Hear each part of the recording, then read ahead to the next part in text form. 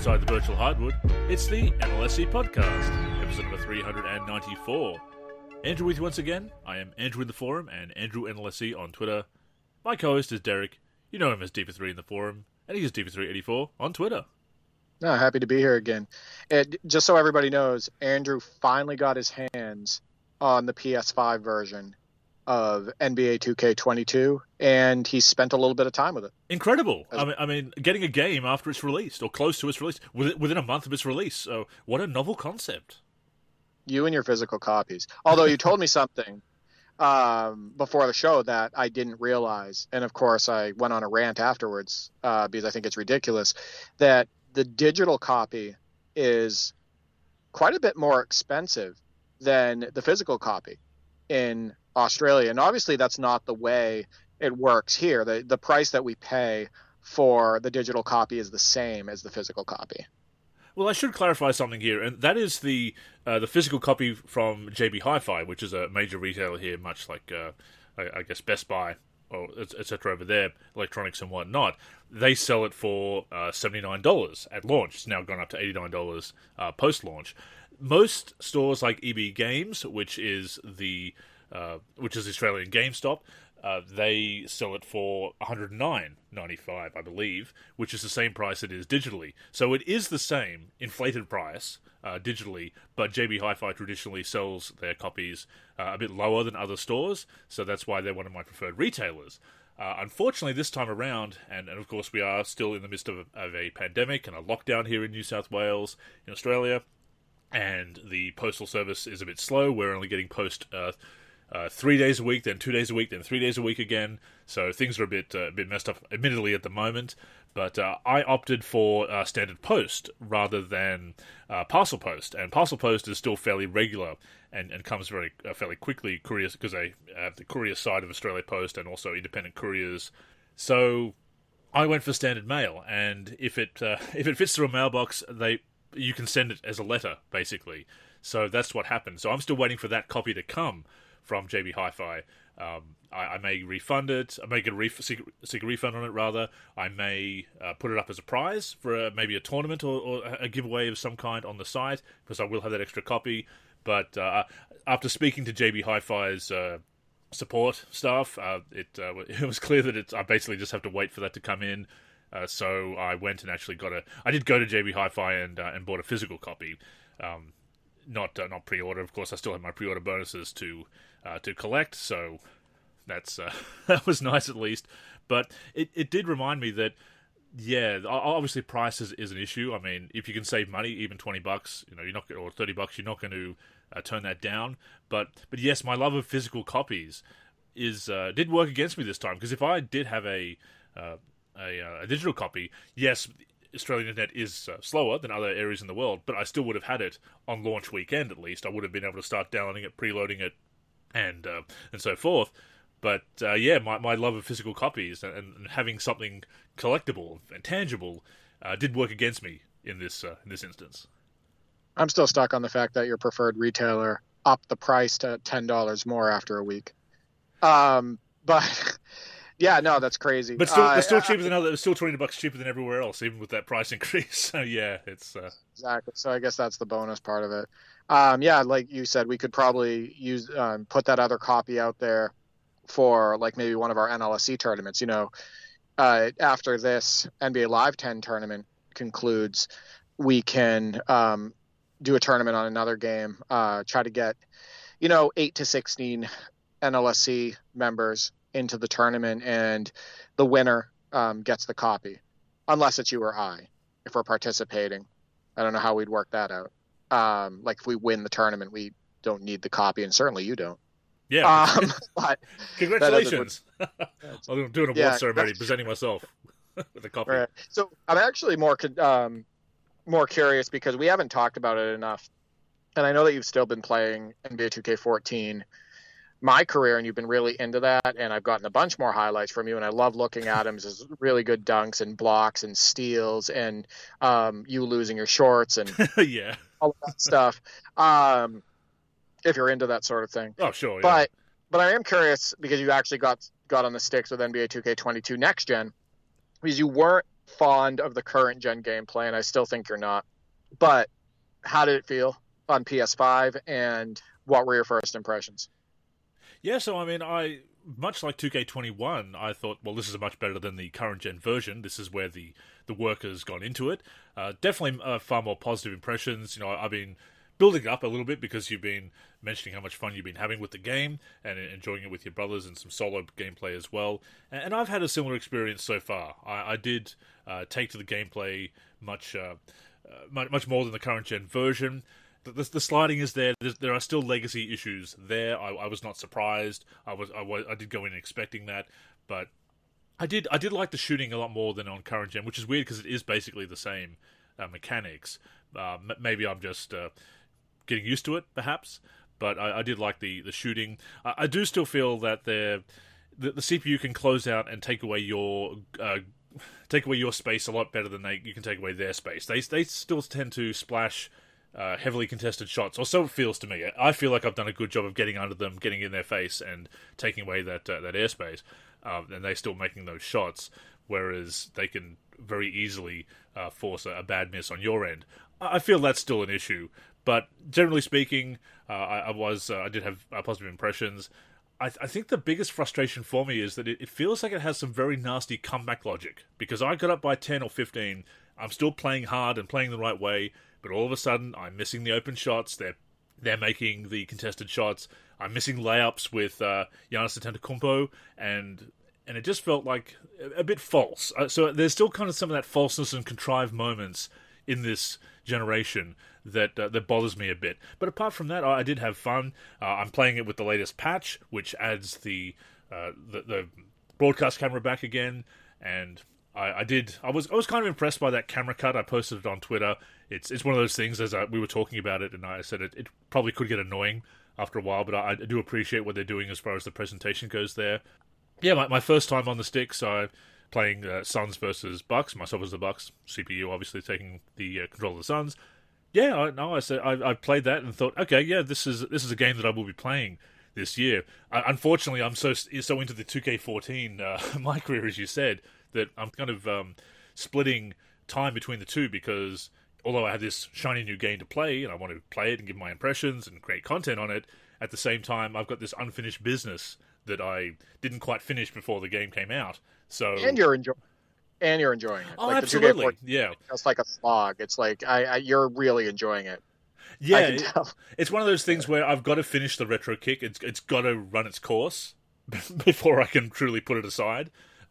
Which is kind of what I've done with NBA Live 10, apart from the tournament as well. I'm not playing that as much by myself anymore.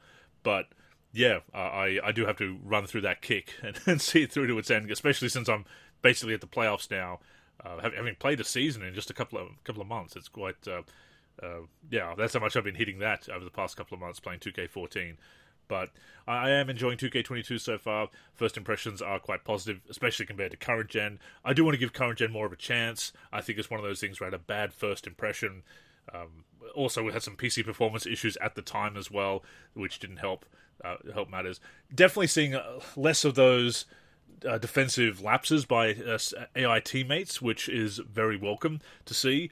Although it's still kind of there, and when the comeback logic was kicking in, I also felt that my teammates were relaxing a little bit offensively and defensively. So again, I'm bothered by those contrived moments, because those are the moments where you feel I'm not being challenged by great gameplay or challenged by great strategy. The game has decided that it's going to catch up. There's a bit of a rubber band AI effect. So it felt to me anyway. But apart from that, no, I'm looking forward to playing more of the game, because I wasn't left feeling current gen when I played that first session on PC. I do not want to play this game this year. That was my impressions of that. That's how I felt. Yeah. Remember, I told you that. Absolutely, I told you in the chat. Like, we're going to be so disappointed. Actually, I have quite a few things to say about that. About everything you just said. First off, major props for attempting Giannis's last name, and I think you did it justice when you said it. Yeah. Most of the time, I just say Giannis. That's so I don't have to say. I got very used to spelling it because, of course, he was the cover player for 2K19, and of course, covering that game, I ended up typing his name a lot, so I got to spell it a lot. And one of his names is the alphabet, I believe. Yeah. So that Greek freak. based on, Everyone just cheats and says Greek freak. right, or Greek. We Yeah. even cut it shorter. Why not? Couple things with your impressions. I'm glad that I was able to, I don't know, do it justice with what I was telling. Allay some concerns. Yeah, definitely. Yeah, kind of like warn you about certain things, and then but also tell you where it shined in comparison to the current gen version. And I was looking on my Xbox Series X. I told you earlier today, and then we played some more tonight. Just to let people know how much time I've spent on this, and this is like almost 100% gameplay because we're just I'm jumping into my team or I'm jumping into games with my brother, either co-op or against. And on next gen Series X, I've already put in over 70 hours of gameplay. And on current gen, I've put in, I think, because I played a game earlier to try to get a feel for it, I think I put in 19 hours now, 19 or 20 on current gen. So I feel like I can talk about the gameplay, right? Because well, I put a lot of hours into these games. You're definitely not getting your Steam refund. It's over the 2 hours there. So, but no, right. I mean, you've put in the hours. It's not just, I've played it for 10 minutes and I don't like it and I need to get good, as the current... good. We mentioned get good again. Let's talk about... Well, that is the common refrain, isn't it? That new mechanics, you need to get good. That you can't criticize. Actually, to that point, I did forget about the timing, the timing meter on alley-oops, and I got caught out with that, and of course missed a wide-open alley-oop with Giannis. And yeah, I'm not a fan of that mechanic. I do see that as being the one that, if they don't patch it out this year during the course of the season, which they may not, we speculated before the release that that's something they may end up patching out. I'm not sure they will, because I feel like that's something that the community is just going to put up with. It's not going to be too much of a push, or they're going to just try and force it, much like shot aiming last year. They're just going to say, this is how it is. And then in 2K23, we took that out because it wasn't popular. Well, you possibly could have patched it out. But no, I don't like the mechanic. I'll give it a go. I'll give it more of a try. But like you said in the previous show, it's just... It happens too quickly on dunks. It's different animations. I want to give you another tip really quick. Do not push back on the joystick to do a dunk. You know how back in 2K17 you would pull back on the joystick and it would do like a signature dunk? Signature dunk, serving dunks and all that stuff. Go ahead and do a wide open dunk by pushing back on the joystick. Try it next time you go in, and you will brick it, because when you push back on the joystick, it's dunk timing. Not dunk contact timing, it's dunk timing, meaning that any dunk when you pull back on the joystick is timed. And that's something that the blogs weren't clear on, because it suggested that that mechanic was only for when there was somebody under the rim. That was my impression, and that was trust me. I have video of me missing him. Yeah, it's and it doesn't work right either, because the dunk, the animation happens, the animation that comes, you don't know which one's coming. Exactly. So what I found out is if you push forward on the joystick to do a dunk, or you use the button, the timing is not there. The timing aspect of it on those open dunks. So do me a favor and try to avoid that. I wanted to bring up a couple other things about the gameplay. I actually, and maybe you'll play it more and you'll notice, but I actually disagree with the computer hitting contested shots. So I play on Hall of Fame, my brother and I do, and then we also I play my team, and I obviously do the All-Star challenges and whatnot. And when I'm playing the computer, for my team, I hold them under 30% pretty much every game because of my stick defense. They miss everything contested, it feels like, when I'm there. And when I play against the computer on Hall of Fame, I also hold them to a low field goal percentage because I have the joystick up towards them when they're shooting with closing out, and it feels like they miss almost everything contested. So maybe when you spend a little bit more time in the game, you'll be like, okay, well, the computer's pretty much playing by the same rules as me. Where you won't feel that is when they're around the hoop sometimes. But on shots, it feels like they do. But I will say this. You talked about Giannis missing layups. And I want to point this out because Rock stated, he goes, it's easy to score under the basket. Rock is saying that for his mode that he's playing, because he's playing online and he's a paint player. Like, that's his guy, right? And he's probably matched up. I'm guessing he's loaded out a little bit with badges and whatnot. He's probably matched up sometimes with smaller people in the rec or wherever he's playing. Or I don't know, in the career mode, maybe it's a lower difficulty level or something like that, or he's against weaker defenders. But when you're using NBA players and you're not using a dominant NBA player with a lot of badges, or you're using just like a weaker, like not a star, you can miss like 8 layups in a row. And it's that ghost defense. You're not really contested, and you just keep missing, and you're missing, and you're missing over and over again. You want to know how bad? Tonight when we were playing, I had Wilt Chamberlain in the paint, and I was going up on Zubac, and I missed like 6 shots right at the hoop on Zubac with Wilt Chamberlain. I just kept missing over and over and over again. And he wasn't doing the animations that I wanted either. And he was flailing his arms going up, and he was doing all these awkward things. If you're playing the NBA portion of the game and you're playing on the higher difficulty levels, trust me when I tell you that there is a huge flaw in the way defense works in the paint and your effectiveness as a scorer inside. It's not going to be abnormal if you play on the higher difficulty levels for Giannis to be in the paint and just keep missing over and over and over again. So I just wanted to be clear about that. The other thing, too, that I find really frustrating about 2K22 Next Gen is, and it's also in current gen as well, is if you do have a speedy ball handler, and you'll see it with Jamal Murray, I'm playing against the computer on Hall of Fame on a video that I just uploaded to my YouTube where I beat the Hornets. If you have a quick ball handler like Jamal Murray, who has high handles and badges related to his ball handling, and he has high acceleration, it doesn't matter really who guards you. If you call it isolation and you do like a quick crossover, you're at the hoop. Like, you can just get by him over and over and over and over again. If you have Luke Kennard on you, his defensive ability and intelligence, no, he's not a great defender in real life, but you can't just blow by Luke Kennard every single time on the drive. Right? But in NBA 2K22, you can. He just like moves out of your way.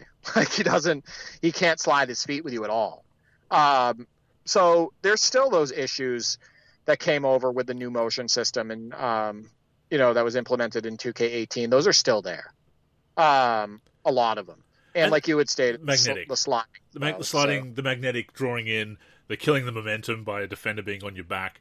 So it's maybe some of the ghost contests have been cut down a little bit, although obviously they're still there from the missed layups as you noted.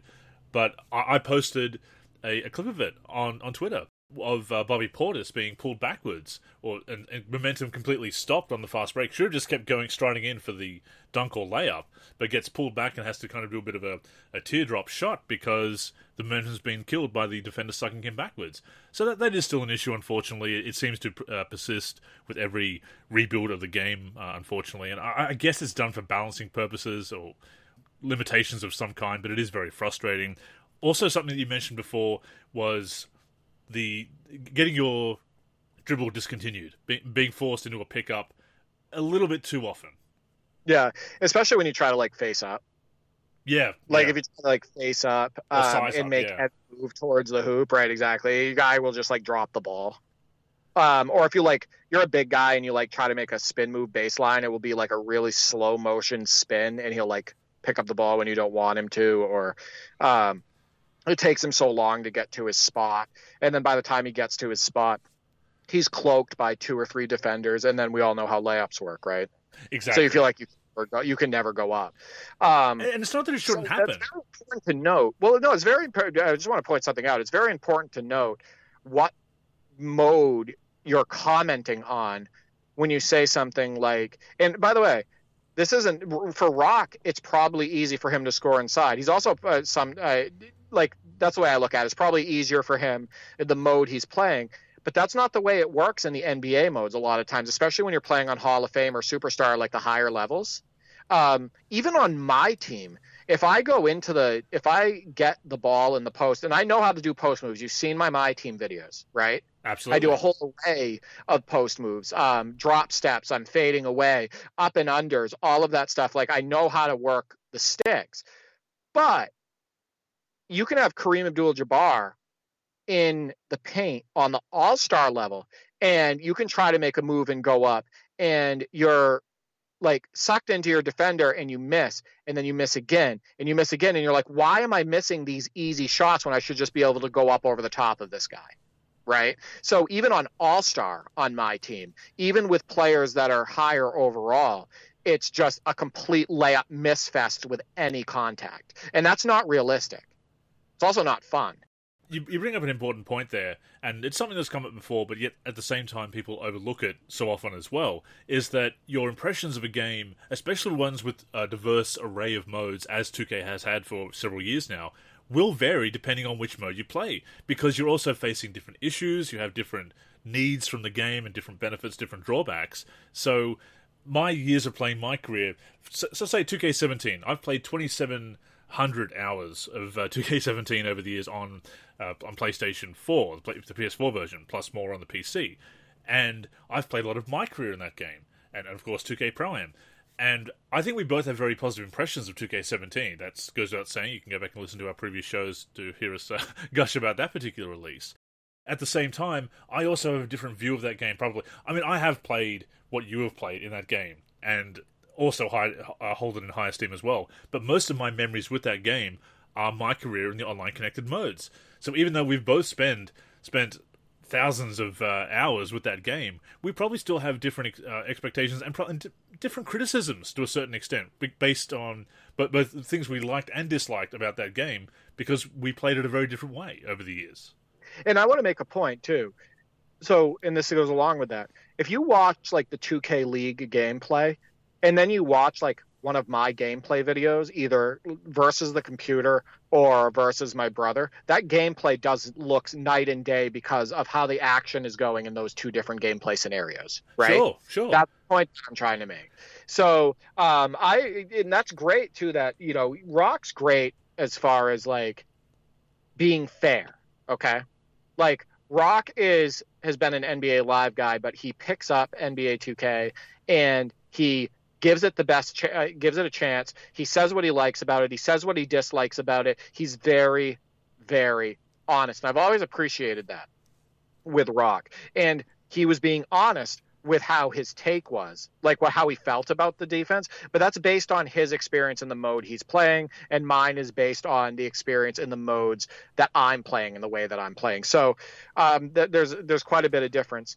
What was your first impression of the presentation of the game? My biggest pet peeve in 2K21 and 2K22 is the secondary commentary team. I miss Kevin Harlan, and I wish you could select that. And I still wish that we had some proper TV presentation if they got the ESPN license. Obviously, EA Sports has that, but TNT, or because it's basically TNT presentation without the TNT branding that they have. I didn't really notice that much the different PA announcer. Once I start playing with different teams, I'm sure I will. But I just don't really like that secondary commentary I'm team. not a fan at all. I can't stand it. Brian Anderson and Grant Hill. So if you look at our, my Legends, remember I did a montage recently of like our Legends games. You will notice that I did games 1 through 10. Every single one has Harlan.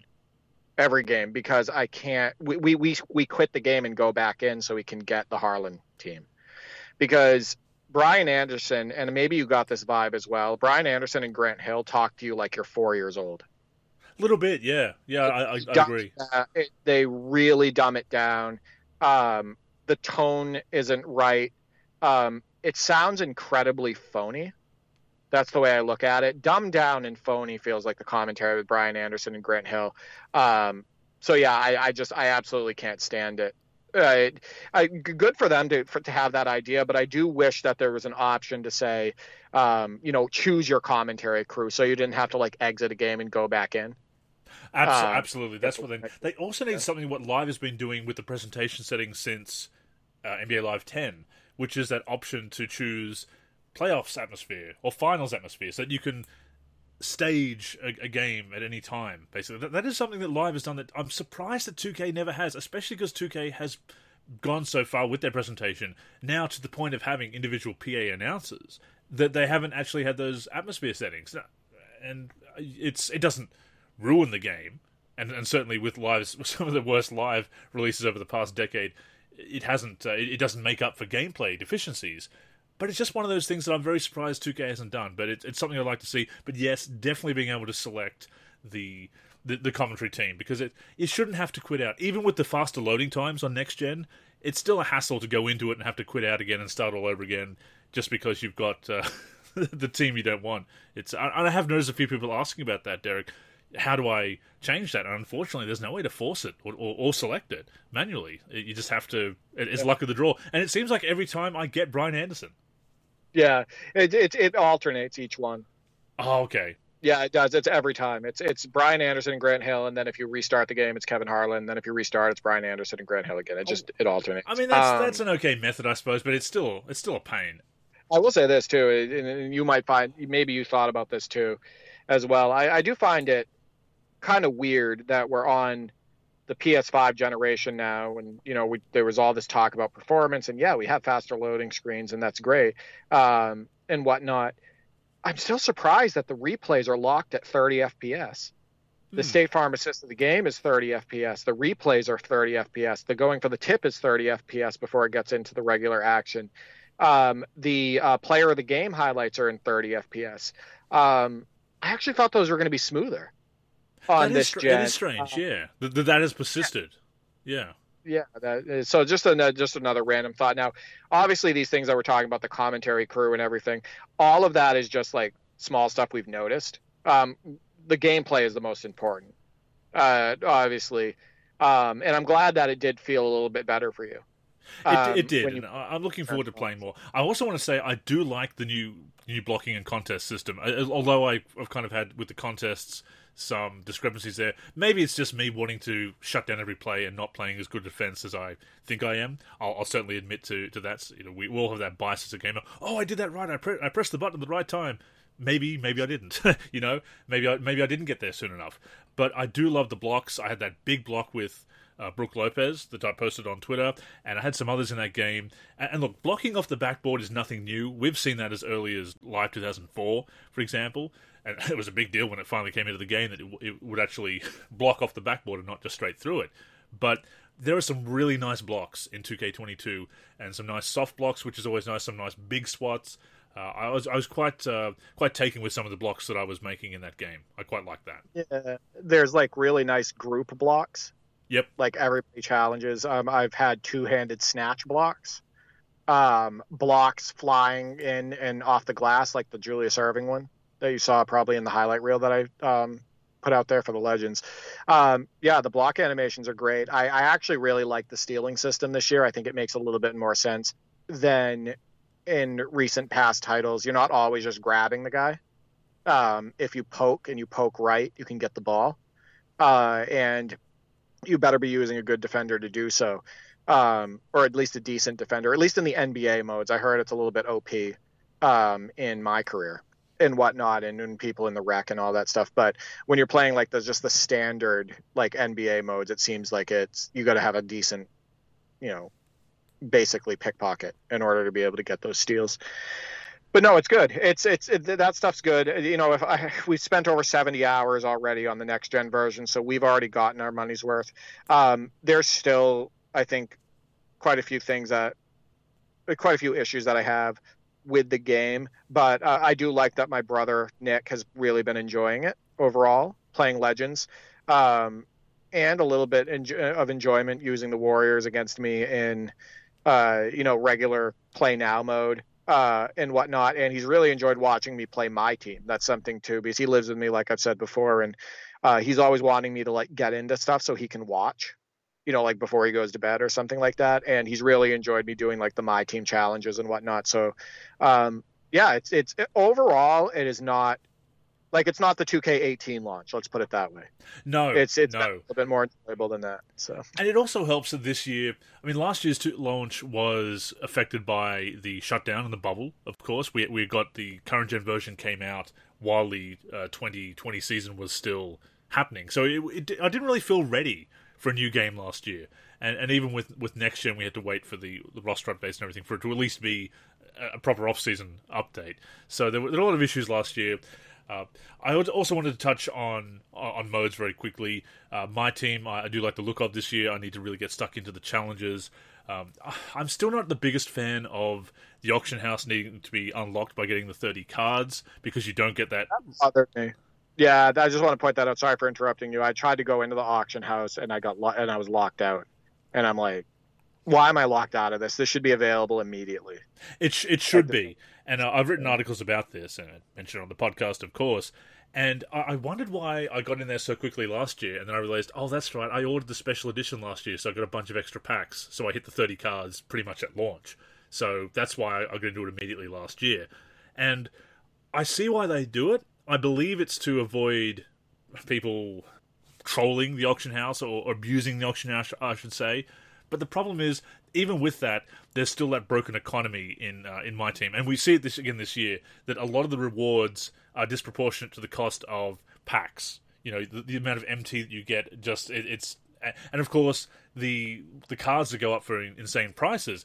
There's already cards being sold for 300,000 MT, and you're getting, maybe for a certain game, you're getting 100 MT for doing this and that. That's not a very good reward when that is the economy. So, and the funny thing is, MT can't be bought legally. So it's not like VC where they're trying to push microtransactions on that, although I suppose it does push you towards buying packs with VC. Also, with less than 30 cards in my collection, I got a double out of a locker code. That shouldn't happen with less than 30 cards. 6 copies of Jalen Green, right? Yeah. That should not happen. 6 duplicates. I opened a 10-pack set, and 6 of the packs had Jalen Green. Yeah, that it shouldn't happen. Have you seen the collector levels? That there's up to 4,000 cards that we can collect this year, and yet with under 100 cards, you're getting doubles already. That should not happen. The odds should not be that bad. I'm sorry, it's ridiculous. Yeah, I agree. I also think that it's very unforgiving contract-wise. I think that having you don't get enough contracts, and they go by too fast. I don't know if you've noticed that, but getting back into it, I felt like it felt like it was more fair in 2K15. I'd have to. It was. I wish yeah. Can play it. I felt like I was getting far more contract cards on 2K15. But yeah, this is ridiculous. I'm having trouble playing players. Yeah. You know what I mean?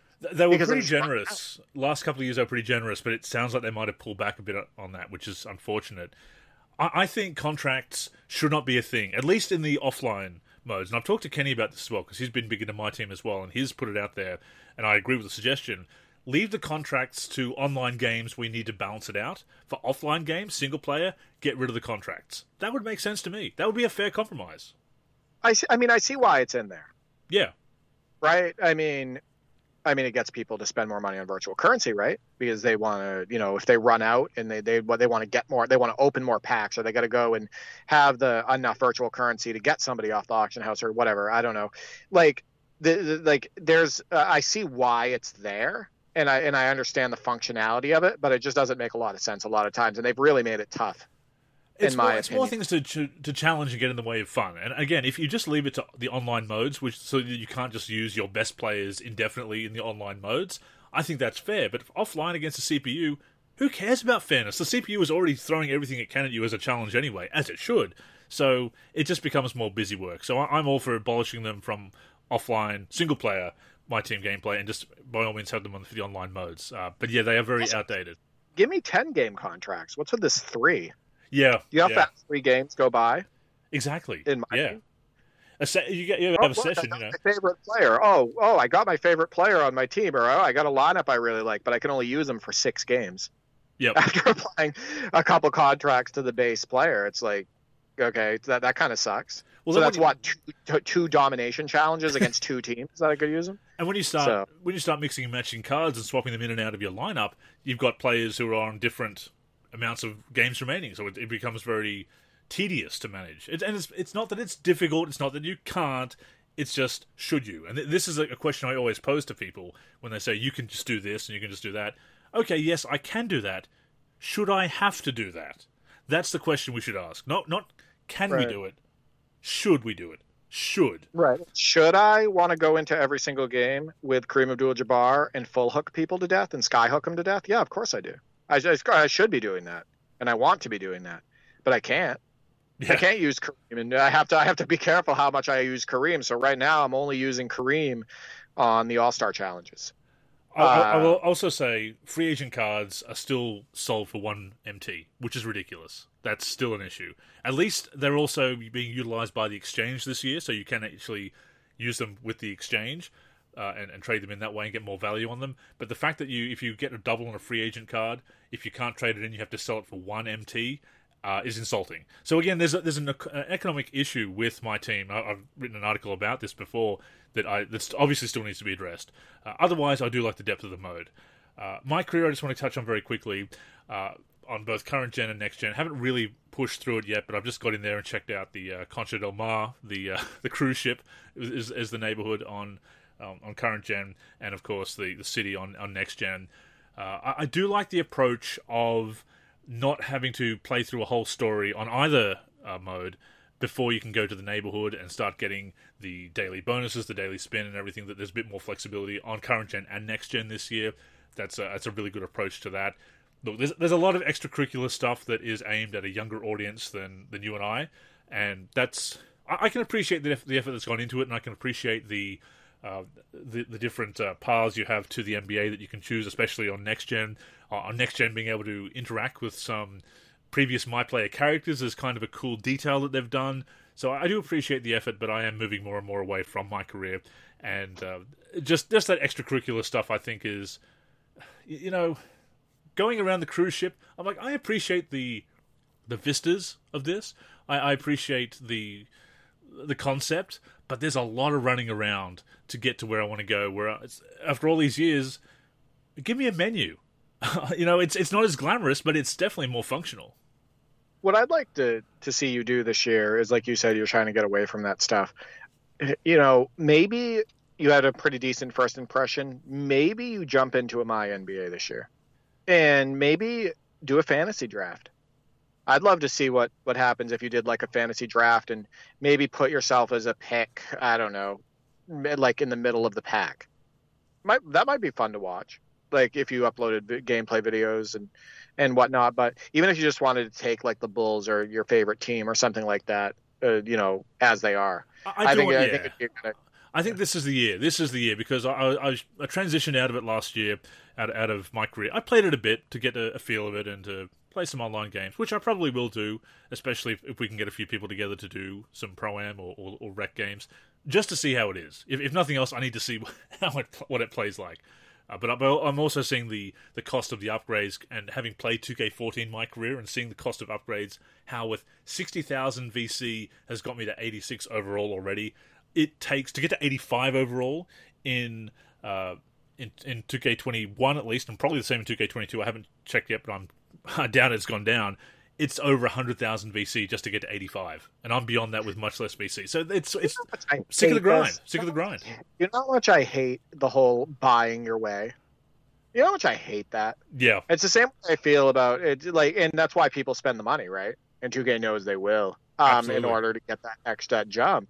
It's the same way I feel about these new RPGs that everything's being dumbed down in this world. Damn it! Like, this is going to just point that out. There's a bunch of MMORPGs that have been released over the over the recent years, and you can buy your way to an 80 overall, or buy your way 80 level character, or a 90 level, or a 99 level character. Like, you buy your way to it. Like, so you got all these people who are playing the game, and they're excited about getting their new armor, and they're excited about getting their new skills, and they're going through the story, and they're like really super excited about it. And then some schmuck who decided to take advantage of something that shouldn't even exist and pony up a bunch of dough, decides to forego all of that stuff and says, "Here I am. I'm higher overall than you." And that is ridiculous. It's toxic as hell, in my opinion. So yeah, I just wanted to point that out. Whenever I hear you talk about this mode, it just drives me up a wall. Well, that's before we give some final thoughts of how we feel a couple of weeks in with the game, or a few days, as the case is with me. There was a great review on Uproxx on Dime that Steve, the Live King, shout out to Steve there, alerted us to, that talked about some of the issues that we've been covering. We talked about it in the forum, talked about it in the podcast, in my articles, and it was very refreshing to hear them actually touch on these issues, because so many reviews of 2K in recent years have read like glorified press releases, puff pieces on the game. They've given a slight, oh yeah, there's some microtransactions here and there, but they haven't really gone into the real drawbacks of the game, not just with the microtransactions, but also a lack of feeling fun. But we read that, we both of us read that review and thought, this is great to hear other people actually touching on this. And unfortunately, a lot of people are probably going to dismiss it as hating, or they don't know what they're talking about. But no, they know what they're talking about. And it was, again, very refreshing to hear other people like us express these points of view. Yeah, I actually wanted to bring up some of my favorite parts of the article, and just to shout out the names of the people who wrote this. This is for Uproxx. It's Dime. It says, and the title of it is NBA 2K22 review, slightly better than last year's game, but it's hard to care. So you already know leading into it that this is a must read. The people that took part in this, there were 3 reviewers. It's Bill DeFilippo, Chris Barnwell, and Ryan Nagelhoot. So here's a few of my favorite lines from this, and it's almost like I said to you after I read it for the first time, it's almost like they listened to our podcast and used some of our wording. It's crazy, because how long have we been talking about the fun being out of the series? Too long. Yeah, over and over again. So here's some of the lines that I like from it. The problem is that this is the first reviewer, and I can't remember who started this off, but I just want to read the lines from it. It says, the problem is that the video game is no longer fun. Basketball as a sport is something that is supposed to be fast, fluid, and beautiful. This fights against that with individual defenders that are godlike in their on-ball defense. Breaking someone down with dribble moves just isn't an option, and moving the ball around the perimeter does not force the defense to react. They're able to stand there firm as ever. Getting them to react to what you are doing with the ball is extremely challenging. So while I know ways to beat the computer. This is me saying this. I know ways to beat the computer and break them down one-on-one and break them down in the post and stuff like that. And I receive screen plays and floppy and alley plays and stuff like that. This is the point that he's making is this is the pick up and play reaction. That's the way I look at this. So again, he picked it up and played, and it's like his first thing was, this is not fun. And then he goes on, he goes, for some players, that might be part of the fun. A lot of the actual basketball part of the game is about breaking the defense down and making the right play, but it creates a learning, but he talks about it creating a learning curve that you have to spend a lot more time into the game than you should have to in order to have fun with it, basically. Then another part of the review said, so much of the gameplay feels like it's still a result of corrections from previous games. And you've brought this up several times on prior podcasts, like Band-Aid fixes and corrections to attempts at corrections to legacy issues or other issues that create more issues. Anyways, he continues, this is a strong statement. When 2K, and we've talked about this several times, he says, when 2K was beginning its rise as one of the top tier sports simulation games out there, it wasn't rising because it perfectly created the feeling of playing basketball. No, it did so because the game was really fun to play, and future changes to the game always made it feel better. It's hard to pinpoint when exactly the gameplay changed course, or maybe it was just a slow decline. But there is little joy in playing 2K besides grinding out VC to get a super character. Maybe that grind is where the issues all began in the first place. It used to be possible to work a player up to a respectable star through the grind. Playing games, picking the right stats, and a good AI balance created a sense of progression that was rewarding, even if it was sometimes slow. That sense of progression is gone. This feels like a game where purchasing VC is no longer an option. To avoid dozens of hours of grinding to maybe reach the point of the game when the game becomes fun, it is essential to pay beyond the at bare minimum $59.99 price tag. That ruins a game that has the potential to be something better. So before I continue, and then the next line before I throw it over to you and get your thoughts on that. He says, it only gets worse when we consider that everything around the gameplay is deteriorating alongside it. I mean, round of applause, right? This actually covering so many issues that are glossed over in so many reviews. And I'm always heartened when I hear people talk about, because that's the excuse always, it's optional to buy VC, which it is. But realistically, you have the very hard grind, which isn't enjoyable because it's not designed to be enjoyable. It's designed to force you to, or strongly encourage you to buy VC or buy VC. Those are your choices. It's optional in so much as you have two undesirable options.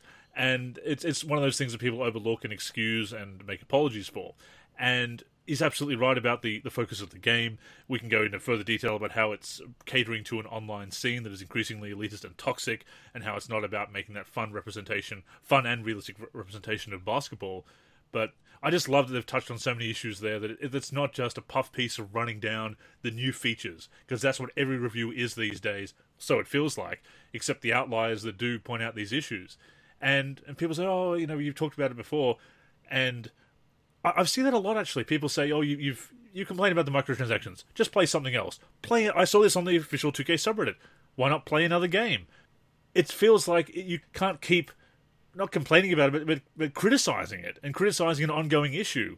Like, you don't just criticize this issue once and then just say, let's just give up. If you have this problem with the game, and it is a recurring problem with the game, you call attention to it, and you keep criticizing it. When it doesn't improve over the years, you keep pointing it out. And this whole thing that if you dare to speak about it more than once, that you should just give up and play something else, or stop complaining, stop whining, get good. It's just so frustrating, and I just love that they're touching on these very important issues for once. Yeah, I wanted to bring up a couple more lines too. This one's really strong from Chris Barnwell, and something that we've, again, talked about so many times on the podcast, and this could possibly even be said by us. He goes, this game should be better. It deserves to be better, but the inability to get out of its own way takes a franchise that is supposed to be among the best and hurts its ability to clear that bar. Unfortunately, there is no incentive to stop any of this. The money keeps coming in. 2K continues to sell incredibly well. Brands flock to them. Maybe this franchise is just no longer for me. That's some 2K fatigue right there. It is, yeah. Perfectly put. Yeah, and you brought up this line, too, when we were first talking about it. The guy goes, it took about 5 minutes for me to get bored with NBA 2K22. This is not to say that the game is horrific or unplayable or any of the other collection of knocks that you hear whenever a sports game drops and everyone races to the internet to post videos of whatever misfortunes befall them. If anything, I think this is probably a better game than last year's edition. The big thing is I just cannot muster the energy to care about 2K anymore. One complaint that pops up every single year without fail is that the people behind the game seem to care exponentially more about getting you to acquire virtual currency so you can head into the neighborhood, decked out in gear from brands most regular folks can't afford, or in a throwback uniform with a pair of Jordans that you've always wanted but can never get because the SNKRS app doesn't pick you, etc. And then, pick you, or with video gamey haircuts and tattoos while riding a bike or something, and play games of 3-on-3 against folks who spam the right joystick with dribble moves that then actually creating fun. He worded that weird. It's basically saying it's not a well thought out game. The experience is not fun. It is also one of the most lucrative things in gaming. It makes all the sense in the world that this is the focus, and it is going to continue to be the focus of this gigantic multi-billion-dollar corporation that gives us 2K games.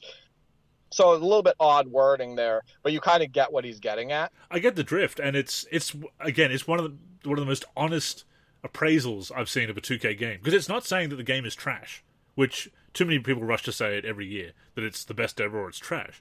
It's saying, yes, there are improvements, but some of the underlying issues with the conceptual issues, the design, is designed to get people to spend, not for fun. The grind isn't fun. A long journey's fine, but a long, hard grind that you have to do every year is not. And that's what people continue to overlook, continue to excuse and make apologies for.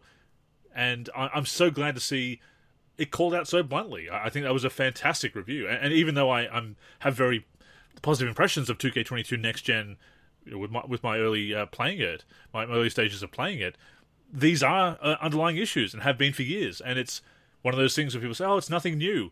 And again, I hate that people will dismiss it just because it's an old criticism. it's an ongoing criticism because it's an ongoing issue. That's what Right. you need to understand.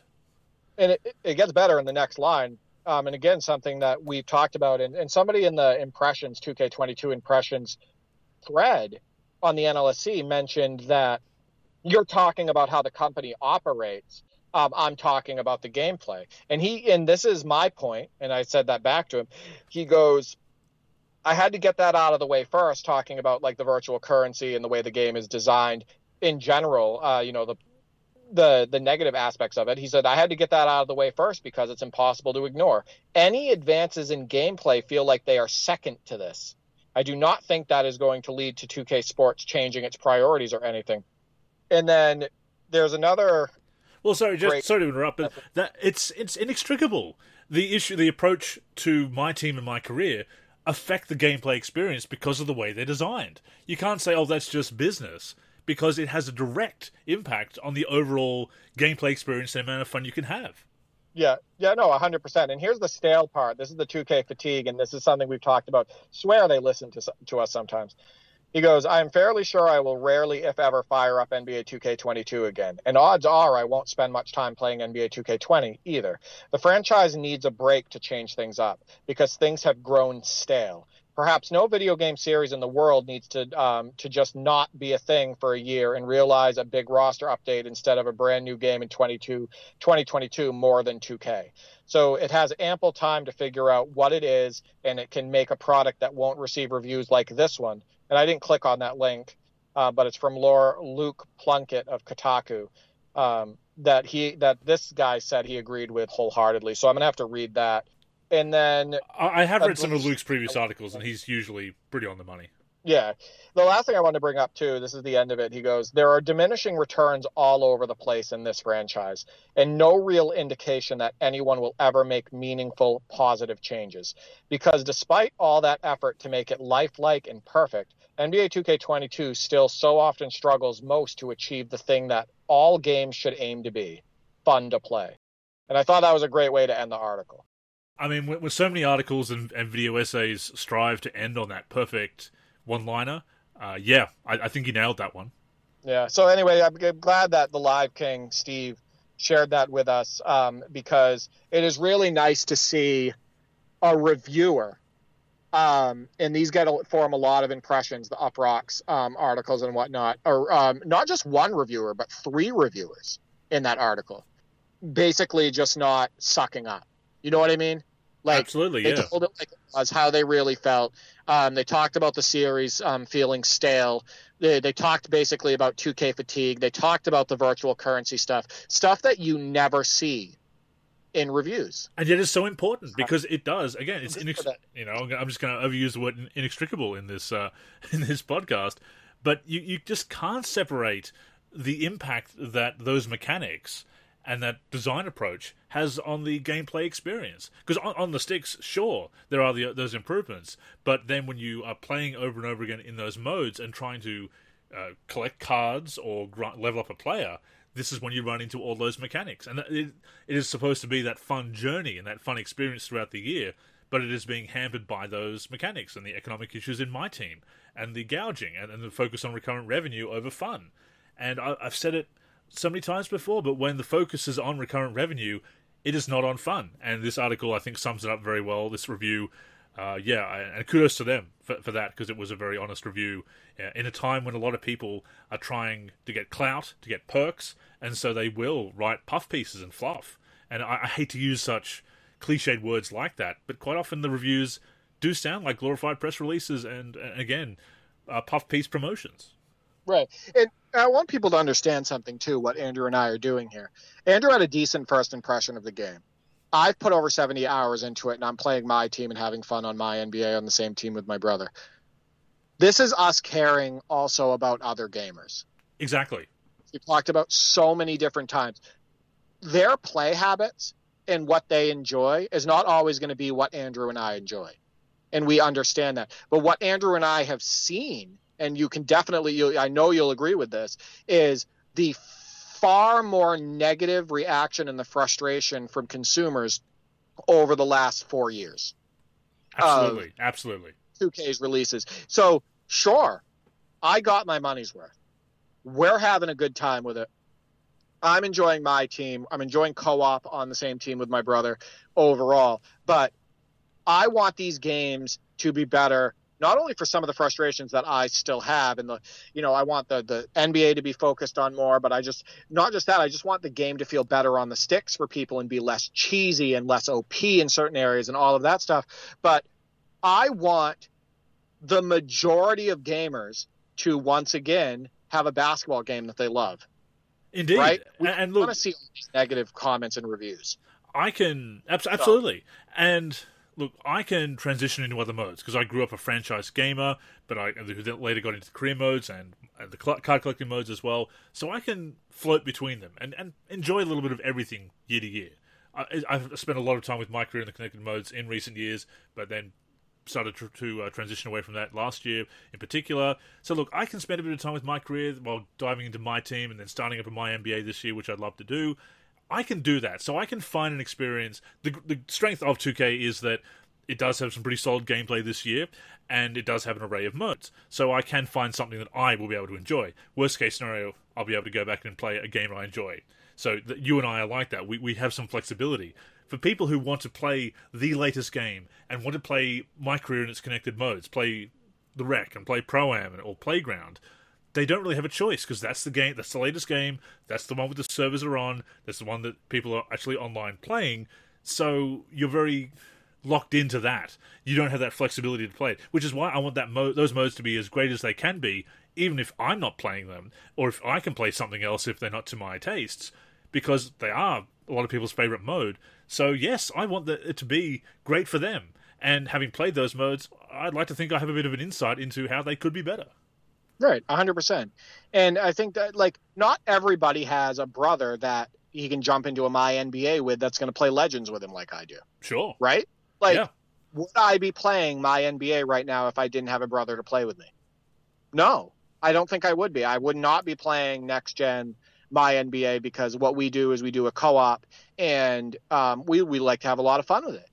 So I understand that in the My NBA way I play that mode, that I am the minority. Not everybody's going to be like that.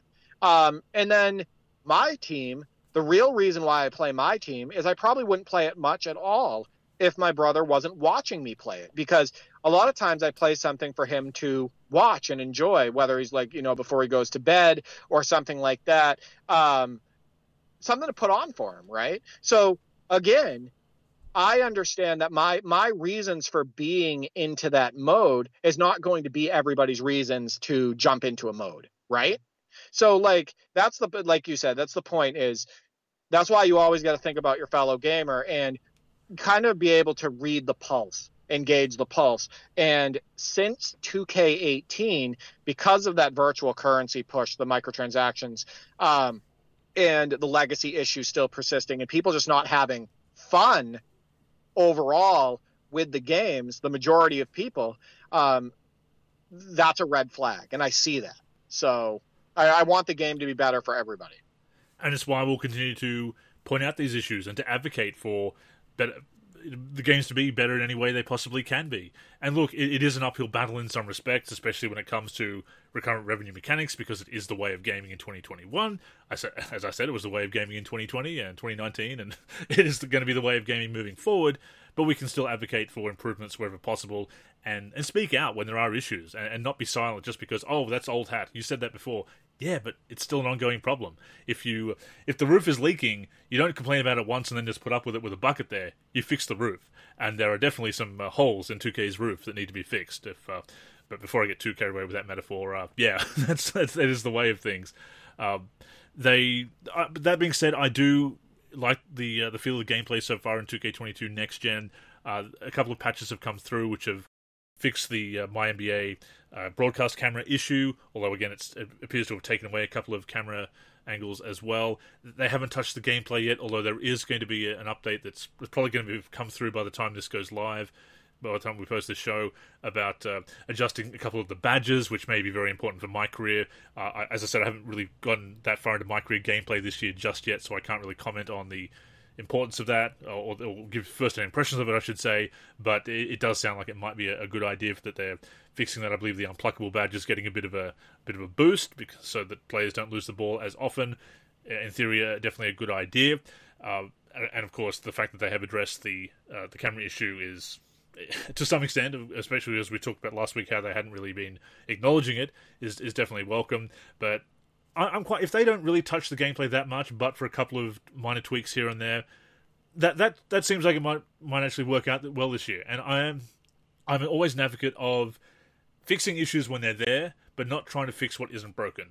And while I do stand by what I've said, and certainly love what that article has, what that review has said, and totally agree, I do see myself playing 2K22 Next Gen this year because my first impressions were positive, and hopefully that will continue. But I reserve the right, as always, to change my mind as issues present themselves, or a patch breaks something, or something like that in the worst case scenario. But no, positive first impressions, but at the same time, important to call out those issues. I think what's frustrating for people who play my NBA or, play now or whatnot in the NBA modes is that when they do aggressive patches that change up the gameplay, it can completely alter the way you're playing that, like my NBA. Definitely. Or like the NBA mode, because the patches are for the online scene. And it can definitely change the way your my NBA is going, or prior to that, my league, and whatnot. I honestly hope they don't do too much with the gameplay. Same. Moving forward, because it always seems like when they try to patch something, it gets worse. We've been there, yeah. So that's the way that I look at it. We've definitely seen that, yeah. But we will continue to give our impressions as the year goes forward, and of course, again, advocate for these issues, because it is important to bring them up and not to sweep them under the rug just because we've mentioned them before. Certainly you never want to beat a dead horse with it, but at the same time, when it is an ongoing issue, saying it once and then staying silent achieves nothing either. Speaking of updates, though, Derek, I finally upgraded to Windows 10, overdue, on my desktop PC, my gaming PC. Not only that, it opened up the world of opportunities of you hosting on Parsec. And despite you living in Australia and having that poor overall internet connection, surprisingly, you were a decently strong host. I was surprised, overall. Yeah. I mean, you and I connected, and we played... Let's see, NBA 2K10, despite without the lag spikes, I feel like it was pretty much playable for us. NBA Live 95 was incredibly playable. I could time my shots and felt pretty good overall on the sticks. And yeah, it gives me hope for when you install that PS3 emulator and boot up NBA Live 10, because if NBA Live 10 works well, when you host, we can have you host your home games for our series, or our semifinal series, and I can host mine. I think it would be a lot of fun to do it that way. It definitely would, and would kind of give that home court advantage in a way. Right, exactly. We still got to figure out why Steam games don't work as well sometimes on Parsec for us. Now, they do for other people. I've connected with over 20 other people, and oftentimes we play Steam games, and it's always pretty much worked well with other people connecting on Steam. But for some reason, when you and I connect, the Steam games don't work as well. No. Using Parsec. How was 2K17 for you when we played it? Because I noticed you were getting... Because I just had the meters on, so I noticed you were getting more late releases than perhaps you normally would. So I could tell there was some lag there. I know the game well enough where there was like a second delay, but I felt like I could still do stuff. Like you saw me throw the alley-oop to Amari Stoudemire and throw it down. Yep. And I did a crossover into a layup with Nash. Let's put it this way. In a super pinch, if I just wanted to get a little bit of 2K17 in and whatnot, and you were like, hey, you can't host, why don't I host and whatnot, I'd probably play it that way. But it definitely worked a lot better on NBA Live 95. And it also worked better on NBA 2K10. So the fact that Live 95 was on an emulator and it worked that well, I have a good feeling about NBA Live 10 when you get that emulator installed. It was definitely surprising. I'll definitely get that set up so we can give it a go for our series, because that is our second round series of the NBA Live 10 tournament. Looking forward to continuing that, and appreciate everybody. It sounds better. Just say semifinals instead of second round. Semifinals. There you go. Yeah, absolutely. Yeah.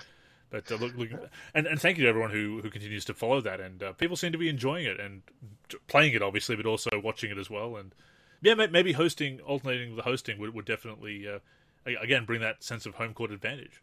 Yeah, exactly, and that's kind of what I wanted to do. I think it's cool when I host other people, because we know that, like, I'm just a neutral party there. Like when I host the other series, and it's two people connecting to me, and it seems like everybody's had a good connection, right?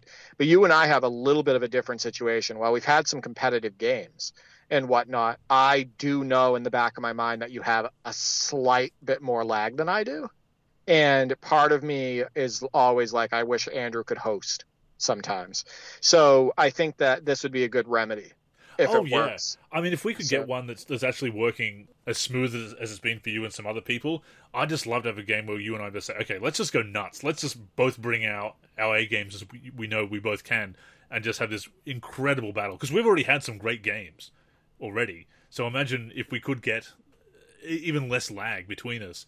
We could just have this incredible battle. I'd post the entire game on YouTube if we did that. I reckon it would be just an incredible back and forth. We got to get the mics up. Like you said, I agree with that. There's got to be a time where we play and we either post the full game or post the highlights, but we have our mics on. Yep. I think that would be cool for people to listen to, because I think it makes it funny when something happens on the court, like the little sound bites. I wish we were marked up for the Michael Finley game winner. Well, I would have had to bleep out a few things. But the bleeps make it funny, more funny sometimes. I don't think that as your lag is maybe cut down a little bit when you host, that I'm not going to kill you with a full court 3. So just remember that. So that's right. I'd also like to do some other things that we could do a lot of video stuff if we can get this working. I mean, we can chuck on a horrible game like a kids sports basketball. I was talking to you about it, and just riff on it and make jokes and comment on this horrible game. No, I'd love to do stuff like that, and plus it exposes people to games that maybe they haven't seen before. Jam it. So I think that would be my go-to. Yeah. Or we call it damn it. Damn it! Because it's just not all do it. Yeah. I will be working on DOSBox because I have disabled joystick support, gamepad support in my DOSBox config because it was causing some configuration issues. It just wasn't calibrating properly. I will try and get that sorted out, because if we could connect on some DOS games, we can play the early live PC games. We can play Jam Tournament Edition PC. I gave you a look at that. How about some of the ratings and of course the Blue Edwards portrait for Kevin Edwards in that game? I kind of showed you that. It was cool being able to have you connect to me so I could show you some things. Yeah, talk about roster copy and paste. Let's not let NBA Jam Tournament Edition for PlayStation off the hook with Terry Mills and Oliver Miller being a copy and paste on the same team. Yep. Like, they're on the same team. They're both on the Pistons, and they both have the exact same ratings across the board. Yeah, there's some wild stuff on there. Yeah, Blue Edwards portrait on Kevin Edwards, and Dino Raja with like a 9 on 3 and whatnot. No, it was really cool for you to be able to boot that up, and like for once, like I'm watching your screen. Yep. And what a beautiful thing too, by the way. Again, impressive from Australia to an hour outside of Boston. Your screen was crystal clear. Everything looked great. I wondered about that. I wondered if you would get a worse picture, but it seems you got pretty clear, so that was pretty cool. Yeah, it was awesome. You also saw how crazy I am with my planning for future articles and features. I showed you some lists. Yeah, that's nuts. Just so people know, the NLSC will be around for 100 more years, and somehow Andrew will live for all those 100 years just so he can fulfill that article list. Head in a jar. This article idea list, because I just don't know how you do it and how you stay so consistent. But you clearly you're not short on ideas. So that is pretty wild. I've got about another 10 weeks drafted, ready to go, ready to schedule at this time. Plus more ideas to write and explore after that. Plus some ideas we've talked about for a possible weekly video feature, if I can make the time for that, to throw that together. The Resurrecting the Tuesday triple there. Well, I mean, you've seen the pilot, the possible test pilot episode of that. Yeah. No, I want to point something out really quick, too, before I lose this train of thought. I just want to point, 2021 has been a really good year for gaming for us. And I think a lot of that is because of Parsec, but revisiting old titles and getting people in on that action, and the NBA Live 10 tournament, and, even like the mods and whatnot that people are still releasing, and that people are still passionate about the mods, and coming up with new ideas and everything. But just overall, it's been an enjoyable year of gaming. And a big part of that has been revisiting those old titles. So I did want to throw that out there. And you and I have been able to connect for a good portion of the year and play NBA Jam, OFE, NBA Live 10, and revisit some other titles as well. So, yeah, thanks to application Parsec. But, yeah, it's been good. It really has. I think this has been one of the best years. For all the weaknesses with the basketball gaming scene that we've discussed on this episode and others, and our concerns moving forward, you and I have had some great experiences with Parsec, individually, of course, and yeah, I'm looking forward to more great times on the virtual hardwood, because that's what it is all about. Having upgraded to Windows 10, I do need to do some workarounds to get some of the old games working again, because, of course, they got rid of the secure drive driver that the copy protection that games were using for a few years there, which makes it difficult to run on modern systems. I will get that worked around. I do work in IT, so I should be able to get that all fixed up one way or the other. But yeah, as far as refreshing my PC, getting it up to date and everything, again, long overdue. I was holding out because of the backwards compatibility with Windows 7, but I've got some great performance now, and being able to host, obviously, in Parsec is going to really, as you said, open some things up. And beyond basketball gaming as well, because there are some other games that we'd like to try, some Donkey Kong Country, etc. Maybe we won't go with Bart versus the Space Mutants unless I want to show you and get you and see, hey, try this out, Derek. And 5 minutes, if that, we'll be moving on to something else. But lots of fun moving forward. Yeah, we'll play Diddy's Conquest because that's your favorite one, but the way it worked for NBA Live 95 on the Super NES emulator makes me think that we could definitely play that. We could play Donkey Kong Country and Diddy Conquest and whatnot. So, Derek, the mailbag returns this week. I threw out a prompt there with Ben Gordon looking rather sassy in that screenshot that I shared. The prompt was, which retro teams would you like to see in NBA 2K? We got some great responses.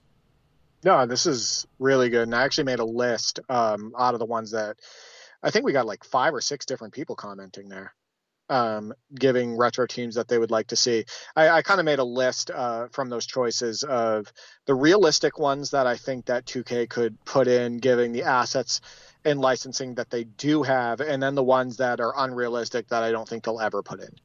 So first up is Mud at Mud66525178. Shout out to you on Twitter. Mentions a variety of teams going back to even back to the 1950s as a starting point.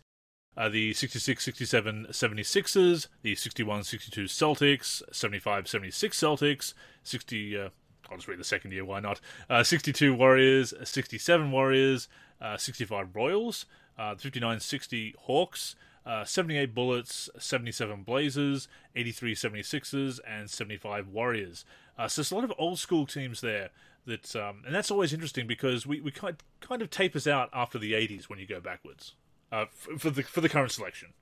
Yeah, and I'm not going to comment too much on each one of these because I'm going to be going over my list after.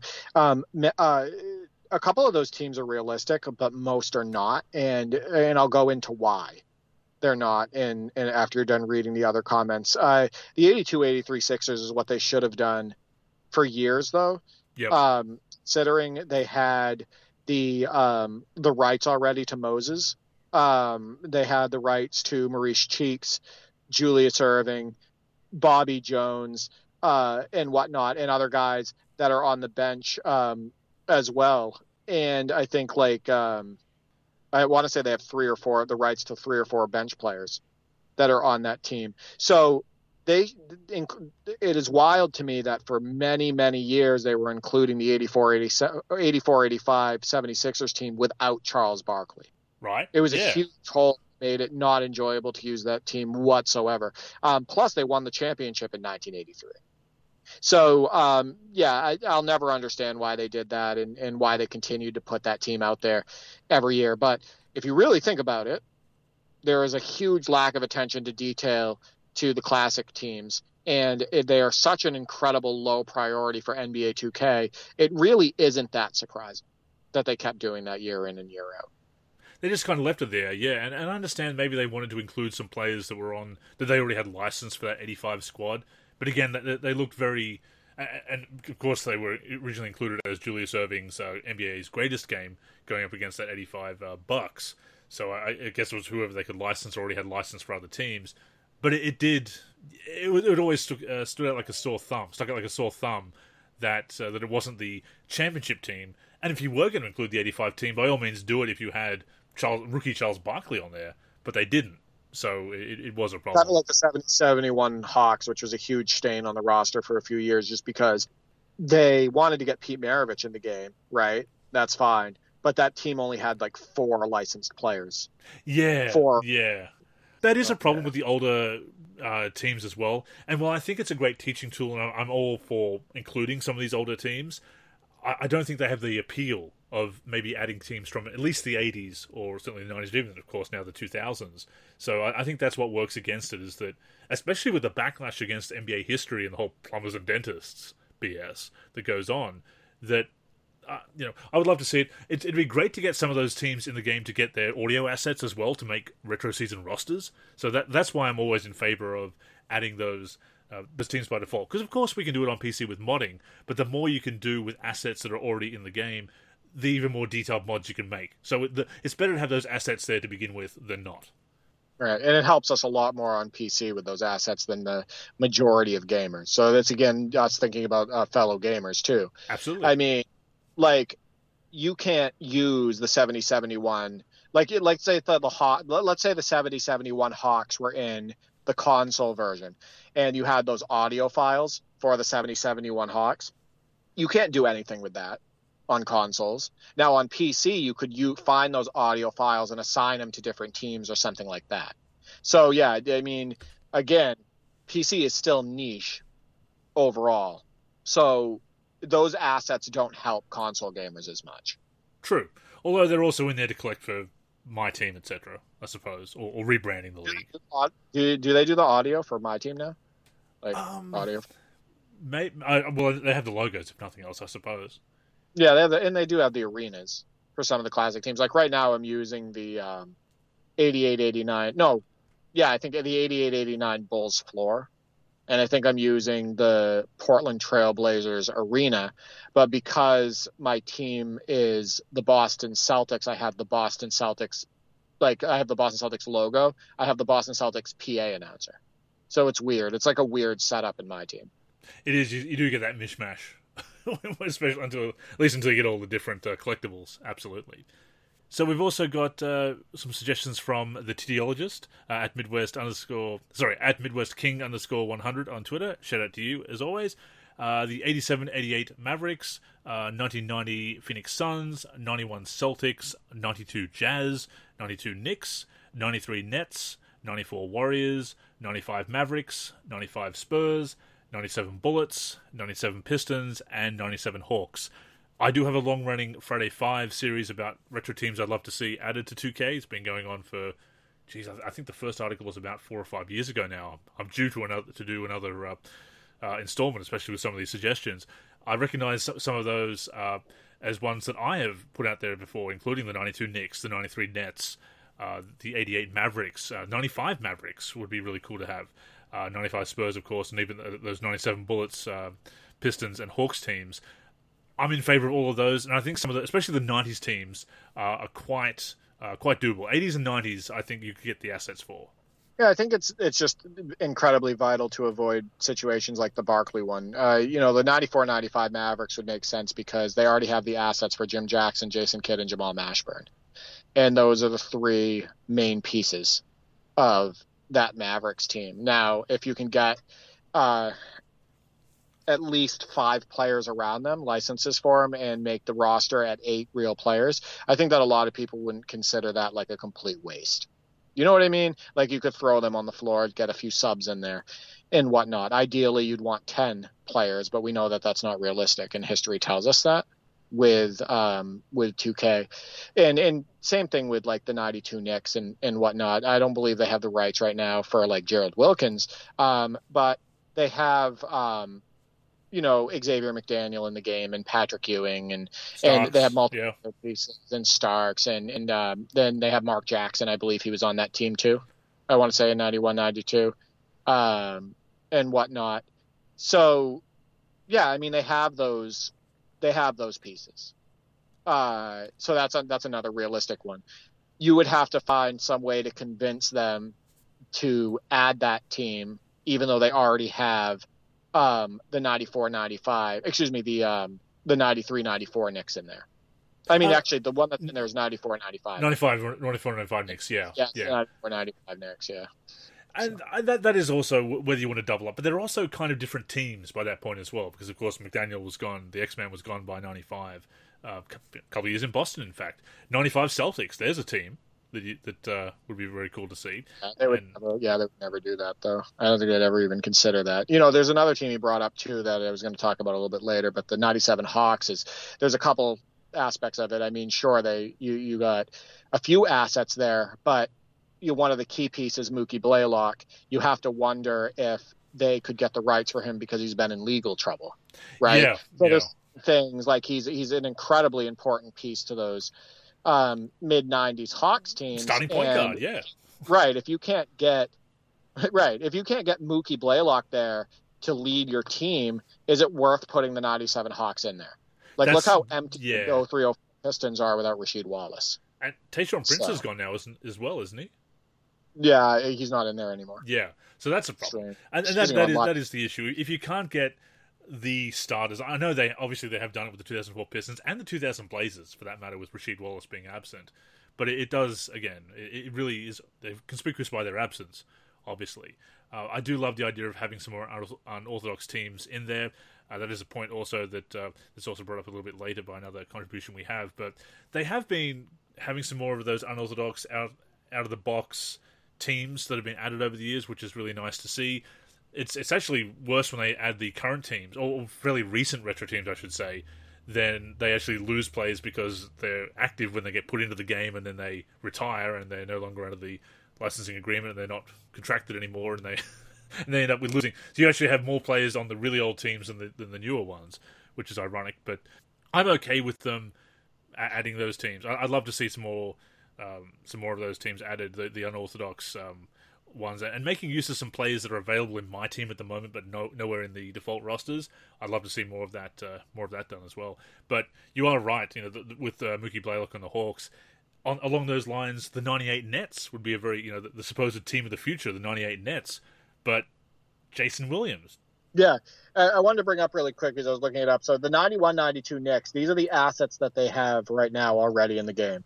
Patrick Ewing, Mark Jackson, Xavier McDaniel, Charles Oakley, Anthony Mason, John Starks, Greg Anthony, and Kiki Vandeweghe are all in the game. And actually, maybe they could get Gerald Wilkins in there as well. But if they're going by end of the season roster, James Donaldson finished the season with the Knicks as well, and they already have the rights to him, so that would be 9. Yeah. So 91-92 Knicks is obviously a possibility. And that team went 51-31 and lost to the Bulls in that 7-game series in the Eastern Conference semis. That's a great team to pick, but like you say, licensing issues do come at a certain point, which leads us into our next suggestion from Trent at Cystic_Jedi on Twitter. The 94-95, 99-2000, and 2004 and 2005 Pacers. Of course, you've got those great 90s Pacers teams with Reggie. You've got the 99-2000 team that went to the finals, and of course his final year in 2004 and 05, also marred by the Malice in the Palace, of course. And Reggie Miller is another great player, conspicuous by his absence in 2K over the years. I'd love to see those Pacers teams. Unfortunately, of course, the sticking point is Reggie, and if you can't get Reggie, it's a moot point because you're not getting the. Derek McKee was a fine player and maybe an underrated player, Derek, but you don't want the 95 Pacers in the game just for Derek McKee. You want Reggie. That makes my unrealistic list. Yeah, if Reggie Miller's not going to commit, it's over. Like there's no purpose to putting those teams in, and it doesn't seem like he wants to be any part of video games. In fact, I remember him making a comment about why he's not in them, and it's because I think he doesn't like the idea of video games. Like I don't think he's a video game fan, and that's up to him. I mean, that's fine.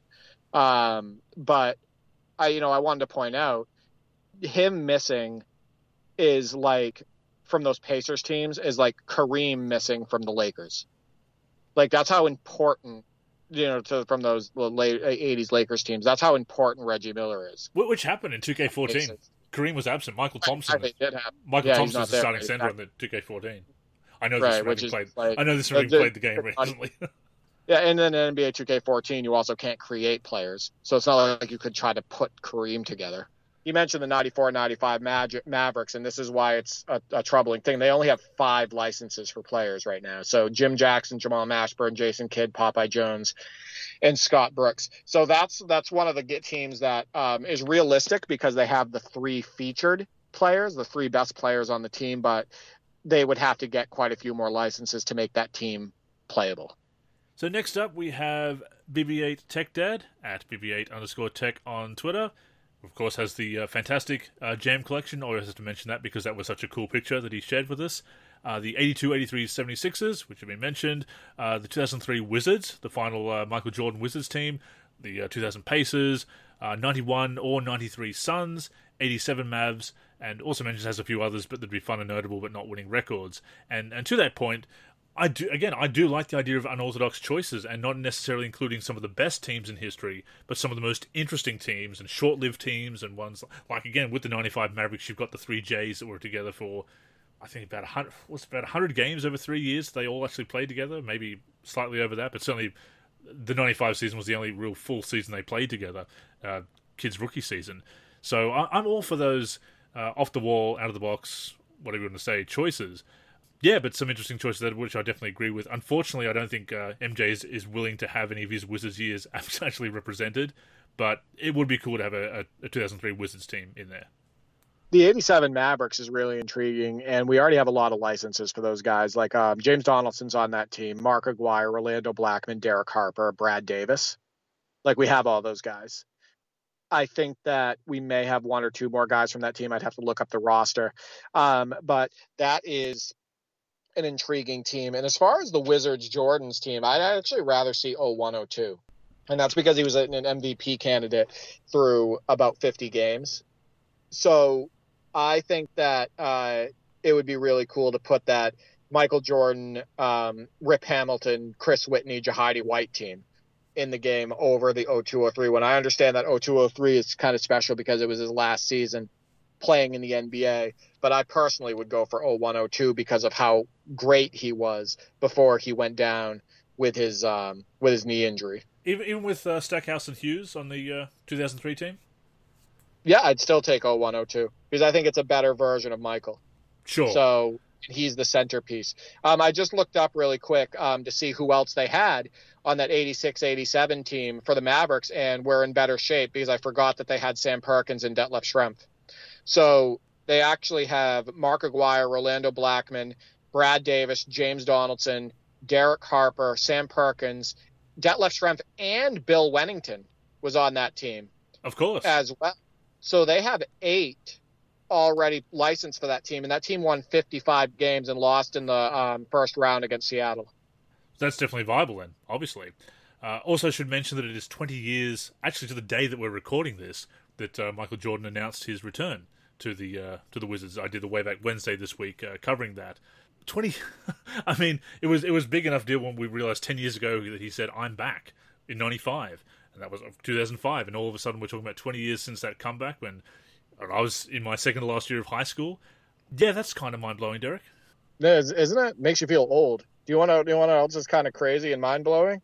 And there's this guy that was on the 86-87 Mavericks that I've never heard of before, but he played one. How about this for a name? He played 1 season for the Mavericks, 25 games that season, and his name is Dennis Nutt. N-U-T-T. His full name, Dennis Clay Nutt. Never heard of him before. No, that's the first time I've heard of him, yeah. So, yeah. I mean, but anyways, yeah, Wizards Jordan.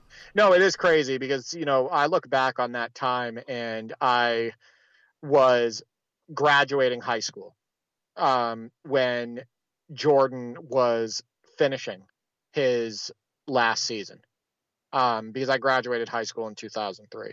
So, yeah, it's just wild how fast time has gone by, and I can't believe that's 20 years, almost 20 years ago. So that's also interesting because we are the same age, a month between us, in fact. But I just remember that in Australia, school year runs January to December because, of course, our summer holidays are December. Christmas time is when our year ends. So I finished high school in 2002 because it's the way our school year starts earlier than yours and goes with the calendar year. Again, one of those interesting things being northern versus southern hemisphere, I suppose. Yeah, my school year was September to June. But yeah, hey, guess what? We're almost up on 100 podcasts done together, and we're connecting from different sides of the world and playing video games together and whatnot. So that's pretty cool. It is. Busball, the great unifier. Right. I mean, and we come from the era of plumbers and dentists, too. That's right, yeah. Which frankly is disrespectful to plumbers and dentists who do very important jobs. Right, exactly. What's wrong with plumbers and dentists? Yeah, I don't understand that. Like, that's not an insult. Does Gen Z have terrible teeth and no toilets? I mean, apparently they don't need a dentist, and they never need a plumber. Speaking of plumbers, of course, the new Mario Brothers movie coming out. I mean, how can you top the original, the classic Monkey? I'll tell you, if you actually go back and watch those movies, though, they're cringeworthy.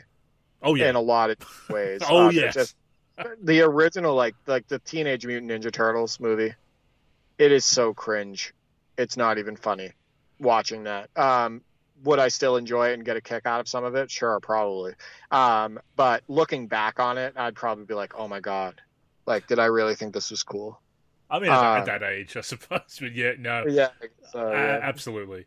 It was actually pointed out to me, of course, the original animated series, which debuted in '87, was pointed out to me that I'm a Leonardo guy, just putting it out there, because he wore blue and had sword. You're a Mikey guy? Yeah, I was a Michelangelo guy. I mean, that's fair. He was a party dude, obviously.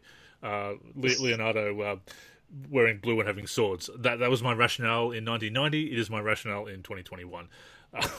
So Andrew, there's got to be a study out there.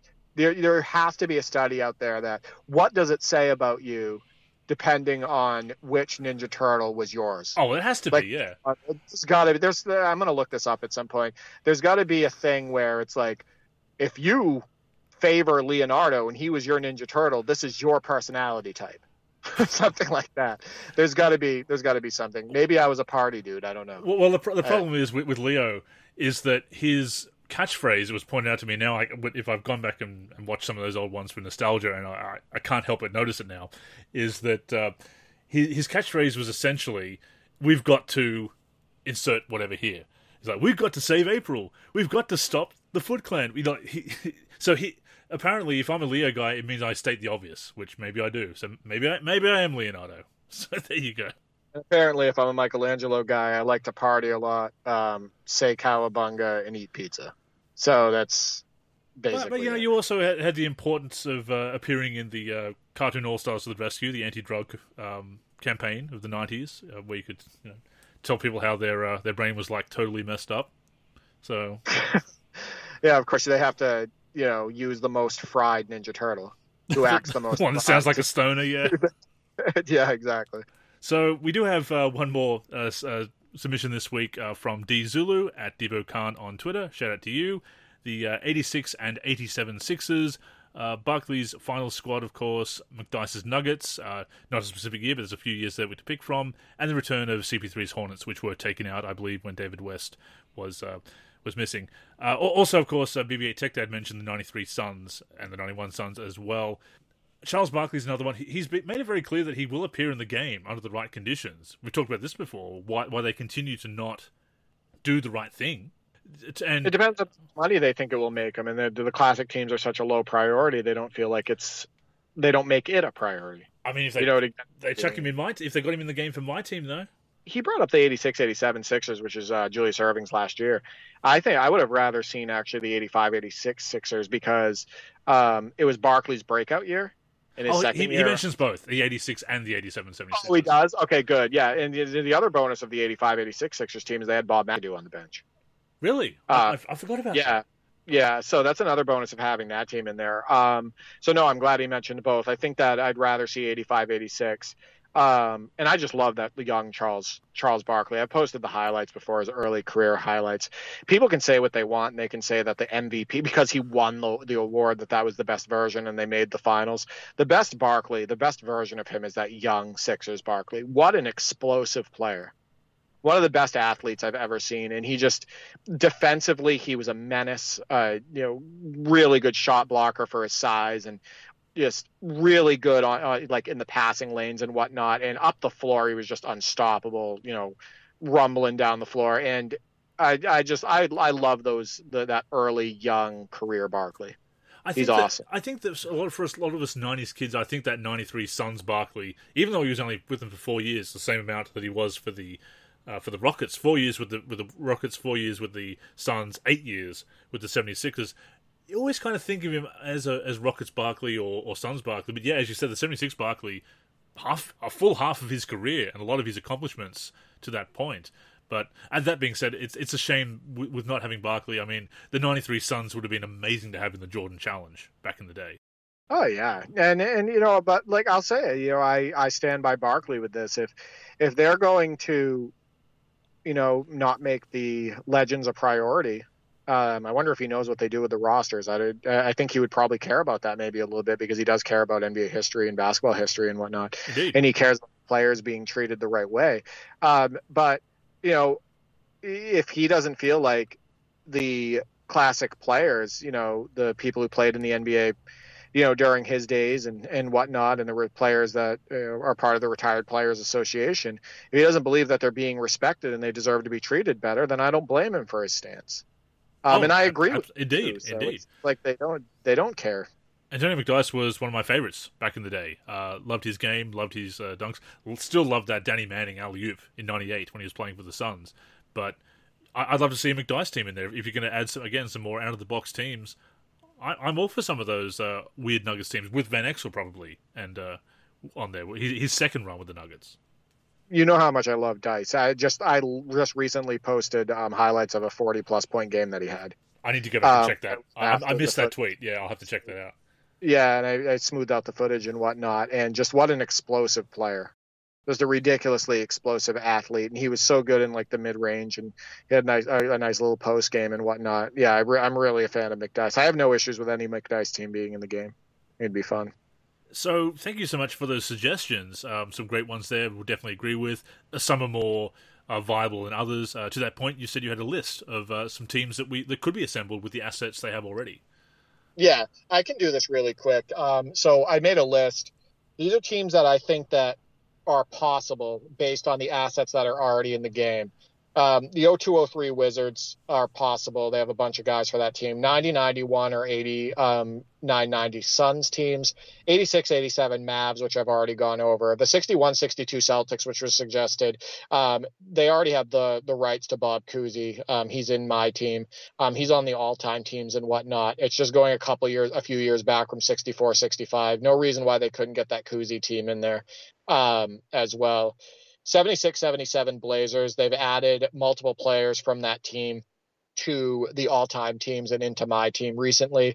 I think that would be a very good possibility, and I think that's one that they would consider when they revisit the classic teams, and either take out some to add some, or just add some in general.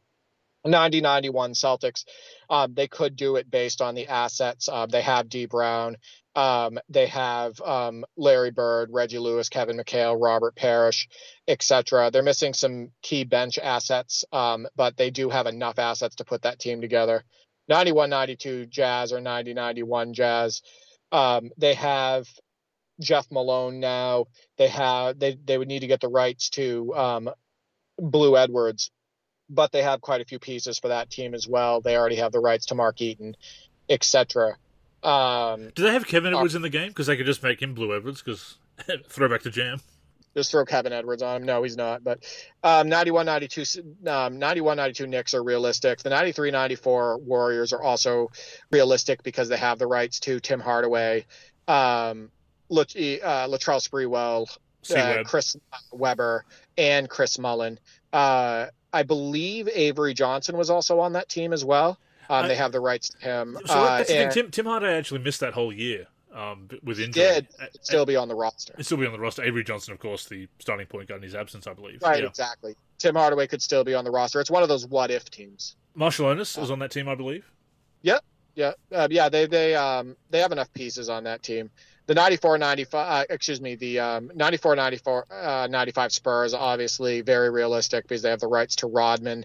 And, you know, a lot of those base players are already in the game. 96-97 Pistons, they already have the rights to a lot of those guys. The teams that are unrealistic, the Reggie Miller teams are unrealistic because I don't think he wants to be in video games.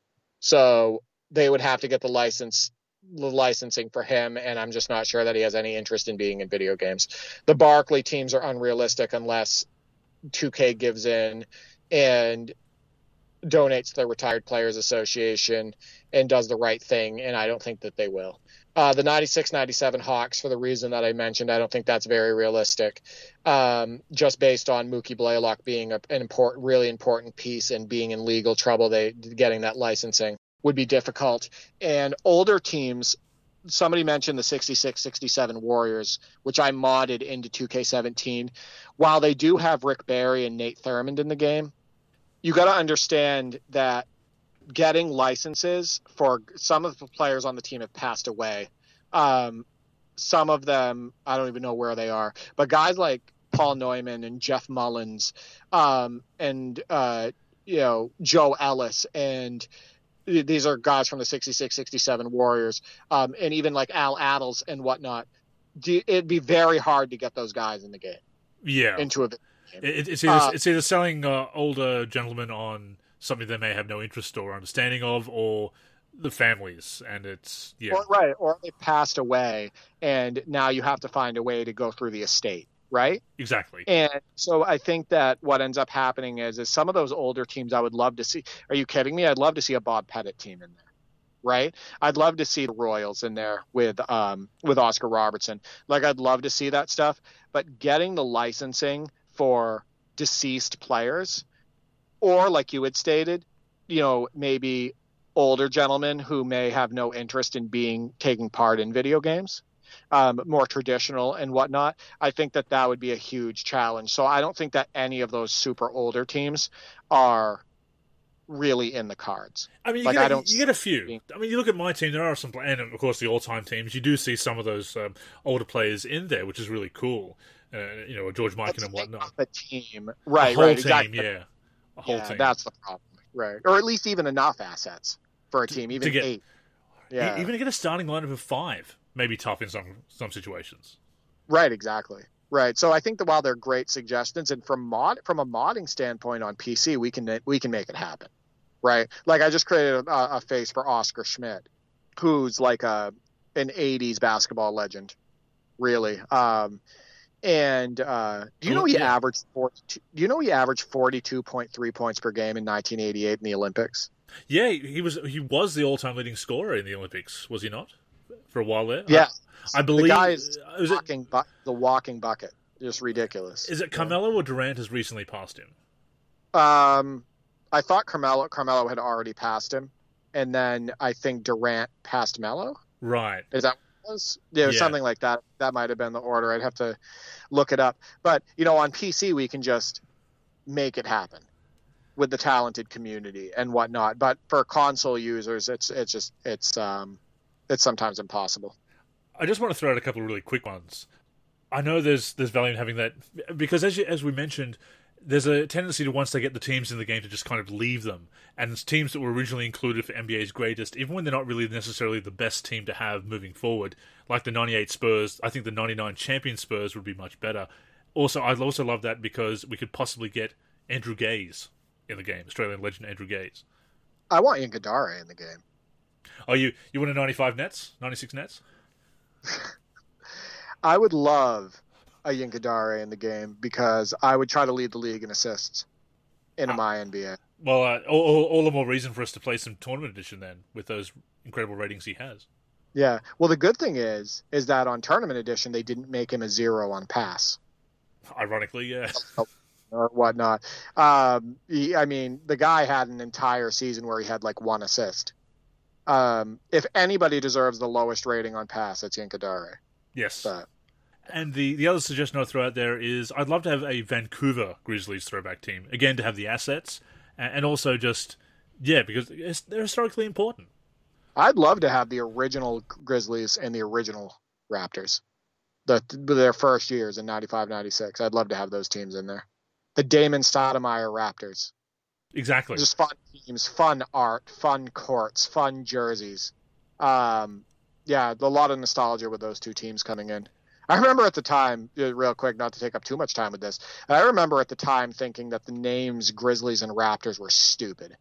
Like I think I was like 11 or 12 years old, and I was like, oh, this is going to ruin the way that, they're cartoony. That's the way I was thinking it. Like, oh, a raptor, a dinosaur as a logo. A grizzly bear, etc. And now I look back on it, and I look at those teams and I look at them fondly. You know what I mean? Like, I love the jerseys, but I remember when they were coming in, I'm like, oh, this is kind of silly. I mean, people said the same thing about the Bobcats, but then it's like, oh, okay, what's a Laker? What's a 76er, really? Exactly. You don't think of it at that. Right, exactly. I think I was looking at the logos and stuff back then, and I was just like, this is for some reason, like, I took it as like immature. Like I didn't like how cartoon it was. Well, people still hate those Rockets jerseys, which the pajama jerseys. I still love them. I love those. Those are some of my favorite. They were some of my favorite at the time too, though. Yeah, like same. I loved. I've those never got the hate for them. Never got the Yeah. hate for them. I mean, I don't think they're ugly. The logo is great, and it's not like it's a terrible color either. No, I don't know. But yes, thank you for those suggestions. We'll be putting out more of those mailbag prompts each and every week, although you can also suggest topics and throw us some questions as well. But always great to talk about retro teams, Derek. No, I love it. And thanks for all the comments and getting involved in the podcast and whatnot. And I hope every single person that commented also will listen to our responses and our discussion on it. But yeah, please keep interacting with the show because we enjoy it.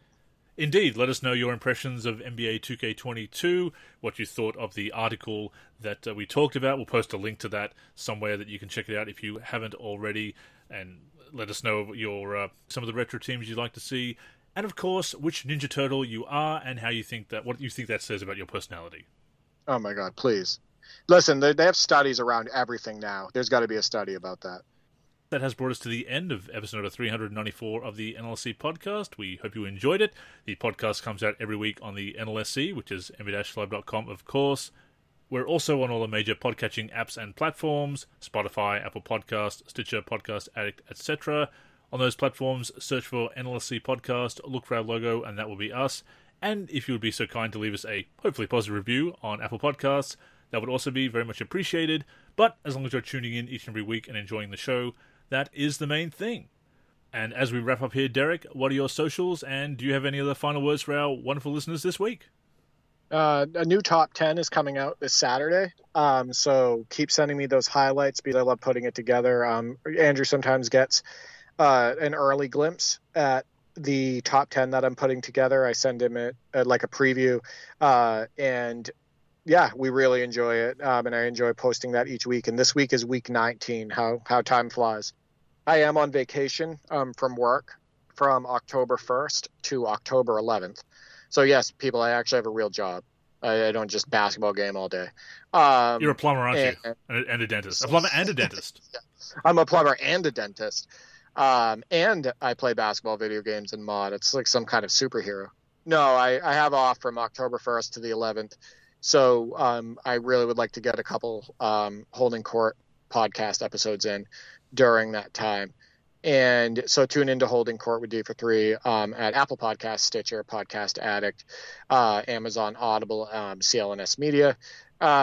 Also, follow me on Twitter at D4384 and at D43G. I am on YouTube, and I've been uploading a lot of gameplay videos of NBA 2K22. That's D4 3, and I'm on the NLSC D4 3. As I mentioned at the top of the show, I am Andrew in the forum and Andrew NLSC on Twitter. The NLSC is on Facebook and Twitter at the NLSC. Our Instagram is NLSC Basketball. Our YouTube channel, where you can find the top 10 plays of the week each and every week. Again, week 19, time really has flown. That is youtube.com/NBA Live Series Center. And of course, keep it locked to the NLSC itself, nb-live.com, for everything we do for basketball video games. But yes, that's all for this week, so thank you once again for tuning in. Until next time, I'm Andrew. And I'm Derek. Go get buckets, everyone.